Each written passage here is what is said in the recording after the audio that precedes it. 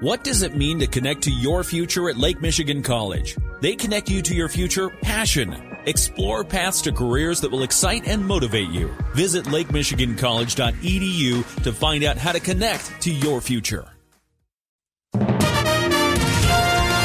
WSJM News Now. This is the 5 o'clock news block on News Talk Sports 94.9 WSJM. Brought to you by the Town Crier Wire. Download the free local news app today. In the newsroom, I'm Andrew Green. With the Michigan legislature poised to repeal the state's right-to-work law, State Representative Joey Andrews tells us Michigan's being put back on track. The repeal is headed toward passage right now. Andrews says right to work was passed in 2013 along with several bills that were designed to weaken unions. As for the argument that border counties will be hurt by sending investment next door, he says the opposite's true. Repealing right to work and putting prevailing wage back, we're helping to set a standard in the border counties that if contractors from Indiana want to come and compete for work here, we're going to make them play by our rules instead of us racing to the bottom against them. And I don't think the race to the bottom benefits anybody, let alone the workers. The right to work law makes it illegal for union shops to require employees to pay union dues as a condition of their employment. Andrews says it's only fair for a worker in a union shop to pay their fair share for the benefits that union representation gets them. Meanwhile, Republican State Senator Eric Nesbitt says this will be very damaging to the economy. He spoke multiple times during the debate in the state Senate today. The KitchenAid Senior PGA Championship is announced. Pam Klein will serve as the general chair for the 84th event in May of next year at Harbor Shores in Benton Harbor. Klein is currently the Senior Vice President of Corporate Relations and Sustainability at Whirlpool. Championship Director Brandon Haney tells us, as the general chair, Klein will lead the championship operating committee, which consists of a few different folks, community leaders that help lead a few different aspects and planning groups within that committee. Helps us with our hospitality sales, with our community initiatives and different programming and give back opportunities we have, as well as our volunteer committees. Haney says Klein is a dedicated member of the community who serves as the board member of the Boys and Girls Clubs of Benton Harbor and as a trustee for the Whirlpool Foundation. She's been with Whirlpool for 30 years. The KitchenAid Senior PGA Championship brings together nearly 1,000 volunteers each year. It's slated to be held May 23rd through the 26th, 2024 at Harbor Shores. As for whether the championship will be back in the area after that, Haney says, quote, those conversations are ongoing. Water and sewer customers in the city of St. Joseph will soon see their rates go up. At a Monday meeting, city commissioners approved rate hikes that will average 8.9% for residential customers. City Manager John Hodgson told us this is needed for a variety of infrastructure projects planned in the coming years. What we're seeing on the city resident side is those are primarily additional costs associated with replacement of lead water services, both public and private sides. And then what we're seeing on the sewer side is due to the combined sewer separation and particularly the need to build a storage tank at the end of that project. The rate increases are also to cover improvements at the water plant. In all, the city has about $69 million in water and sewer infrastructure work planned for the next 6 years. This means there will be additional rate increases. For now, the average customer will see their quarterly bill go up by about $18 or $75 per year. Meanwhile, St. Joe City commissioners are waiting for the return of the Maids of the Mist fountain to the Bluff downtown. The fountain remains at McKay Lodge Conservation Laboratory in Ohio as it's being restored. Commissioners were told last night there's been another delay. Public Works Director Greg Grothaus said the central support column needs to be reinforced. They're using steel instead of stainless steel because of supply shortages, and Grothaus said it'll be painted with an epoxy to prevent rust. The restoration work and the paint that they're going to be using should protect it for a long time. We shouldn't see the type of rust and corrosion that we're seeing now with the new processes that are in place. Commissioner Michael Cirola expressed some frustration with delays on the fountain's return. I have a problem with this indefinite kicking it down the road. Right? I think because they failed on the first deadline because of supply chain, and they failed on the second deadline because they waited too long to identify this problem. Now we're waiting on steel. I think they need to use all their resources to push us to the front of the line because we're going to have another blank on our bluff. Cirola said the delays have been unacceptable. Mayor Laura Goose told Grothaus to tell McKay the commission's asking. The additional work will cost $14,000, bringing the total restoration to $210,000. Most of that's being paid by a donor, St. Joseph resident Judy Felon. Grothaus told us she's just a fan of the fountain, which has been in place along the bluff since 1892. The proposed 20-mile-long power distribution line that Consumers Energy wants to put through Paw Paw Township is being opposed by the Township Board.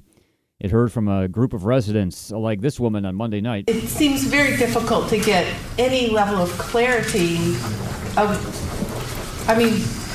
what rights do we have? It seems that if we own our property, we should be able to say we don't want this happening.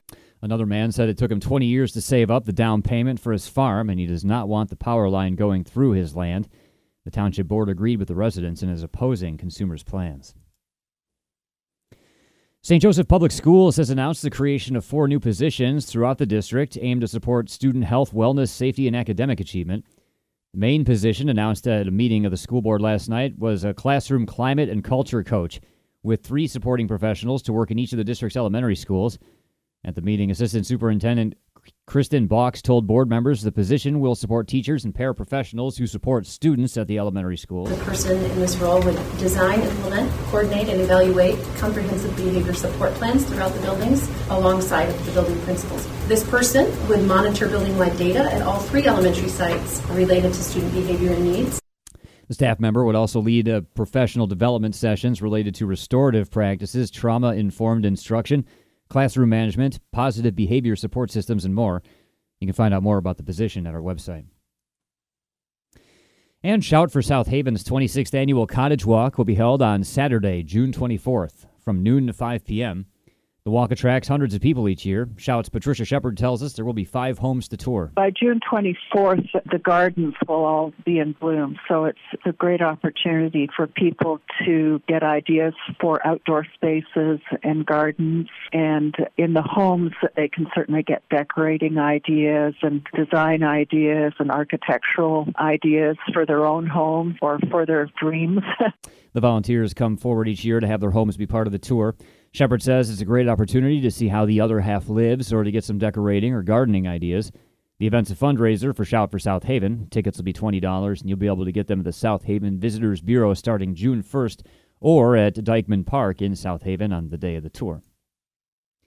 WSJM News Now continues with your Bloomberg Report.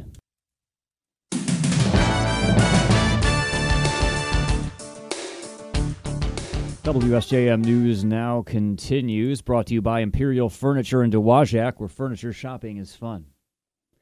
President Biden will sign an executive order aimed at reducing gun violence by increasing the number of background checks needed to buy firearms. More from ABC's Ike Egiocci. The Biden administration hopes this new executive order will first increase the number of background checks given before firearm sales. Recent polling shows a large majority of Americans support universal background checks, and senior administration officials say the new directive, it's aimed at bringing gun sellers who are willfully selling guns without background checks into compliance. But it'll also clarify the language to alert sellers who may not realize that they, too, must run background checks.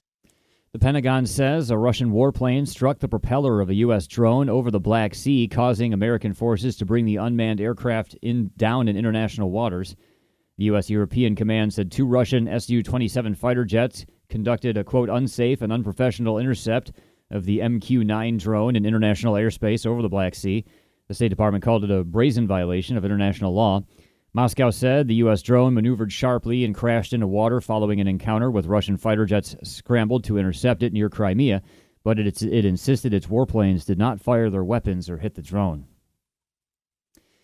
The Environmental Protection Agency has proposed the first federal limits on what are known as forever chemicals in drinking water. More from ABC's M. Wynn. The EPA proposed drinking water regulations for toxic PFAS chemicals, or so-called forever chemicals, a pervasive group of compounds that have affected drinking water quality across the nation. These chemicals are linked to a range of health issues, including cancer and other severe illnesses. The move would limit certain forever chemicals to the lowest level that tests can detect, though it would be costly. These chemicals have been used since the 1940s in products like nonstick pans and food packaging. The EPA says this move could save thousands of lives. M. Wynn, ABC News, Washington.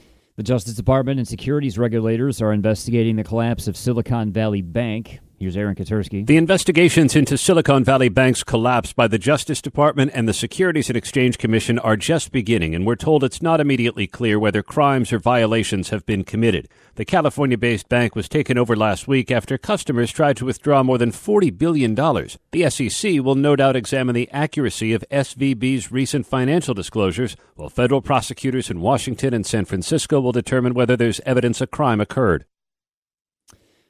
The Federal Reserve, meanwhile, is facing stinging criticism for missing what observers say were clear signs Silicon Valley Bank was at high risk of collapsing into what became the second largest bank failure in U.S. history. The Fed was the primary federal supervisor of the bank, based in Santa Clara, California, although the bank was also overseen by the California Department of Financial Protection and Innovation. Critics point to many red flags that had surrounded Silicon Valley Bank, including its rapid growth since the pandemic, its unusually high level of uninsured deposits, and its overinvestment in long-term government bonds and mortgage-backed securities, which tumbled in value as interest rates rose. Prosecutors in Los Angeles County have announced charges against a senior living home company and its corporate officers for more than a dozen COVID deaths. More from ABC's Alex Stone. Prosecutors here in L.A. County claim Silverado Senior Living Management put financial gain over safety protocols and accepted a patient from New York without testing in 2020 when COVID was exploding in New York. And from there, COVID ran rampant in its nursing home here in L.A. County, leading to the deaths of 13 residents and one staff member. L.A. County DA George Gascon says charges are being filed against the company, its corporate officers, and an employee. The 13 residents who died were mothers, fathers, grandparents. The charges include felony elder endangerment. Alex Stone, ABC News, Los Angeles. And the ratings for Sunday night's Oscars broadcast were up over last year, even without Will Smith slapping Chris Rock. More from ABC's Jason Nathanson. Everything Everywhere All at Once's night of Oscar domination was apparently good for the ratings. An average of 18.7 million people watched Sunday night. That's up 12% over last year's 16.7 million viewers. The second year in a row, ratings went up. But that's well off the numbers from the last pre-pandemic show in 2020, which drew about 5 million more viewers. Award shows in general have been seeing an uptick the past year or so as they rebound from all-time lows during the pandemic. Jason Nathanson, ABC News, Hollywood. WSJM News Now continues with your weather forecast.